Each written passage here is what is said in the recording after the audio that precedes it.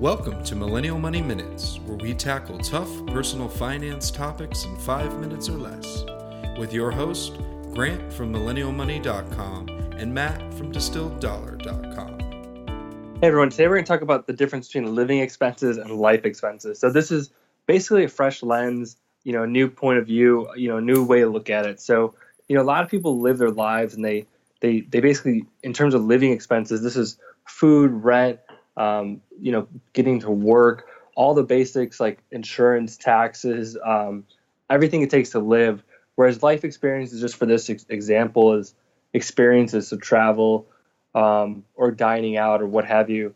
And just the general idea and the quick new lens, way of looking at it is just a lot of people try to optimize their living expenses so that they can really maximize or at least choose, the right life experiences that they want to do.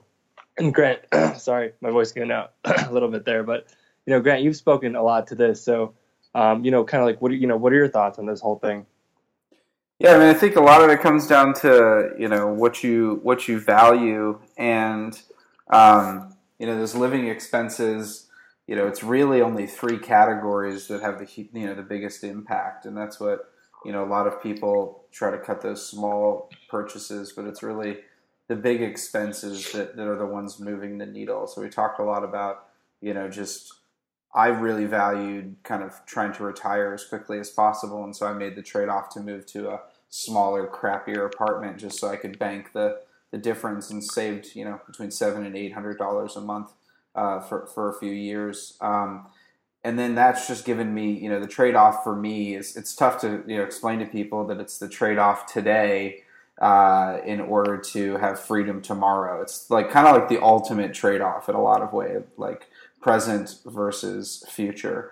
And a lot of people don't get that. A lot of people are willing to make kind of trade-offs for a short term, or maybe, it's that life experience that you're talking about, Matt, not staying in a really nice apartment so you can have a bunch of extra money to travel. That's just a core value judgment. So you can actually live a really rich life when you really focus on those things that you value. And some people don't value living in a big home.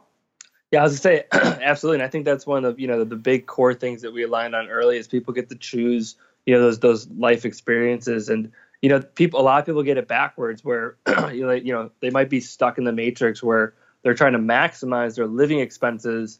And so their life expenses, those things that they want to do, they sort of suffer. They're sort of those things that's where they're left with just a few pennies when it costs a lot more to take that trip up to skiing or take that trip out to the beach or, whatever it is. But, people end up having it backwards. And that's kind of like the big thing we preach is just if you take a little bit moment to kind of think about where your cash flow is going and choose to optimize it more towards, again, optimize your living expenses so that you can, then you can have more extra cash flow and maximize going back to those life expenses.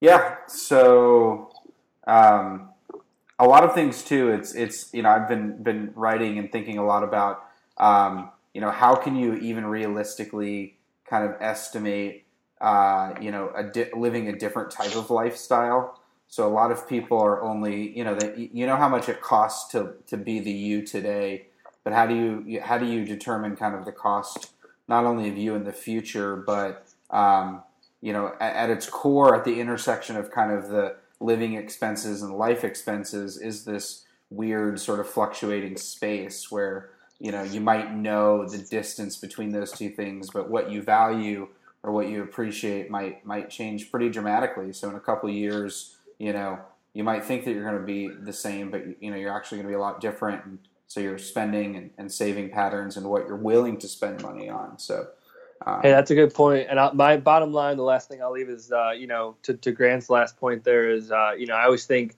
in 10 years, I think I'll have a better use of my money than what I'm doing with it now. And so that's why, I'm even more motivated to save with the idea that later on down the line, I'll have more experience and things like that. Thanks for listening to Millennial Money Minutes. If you liked this podcast, please leave us a review on iTunes and subscribe. If you want us to cover a specific topic, use #MillennialMoney on Twitter or visit MillennialMoneyMinutes.com.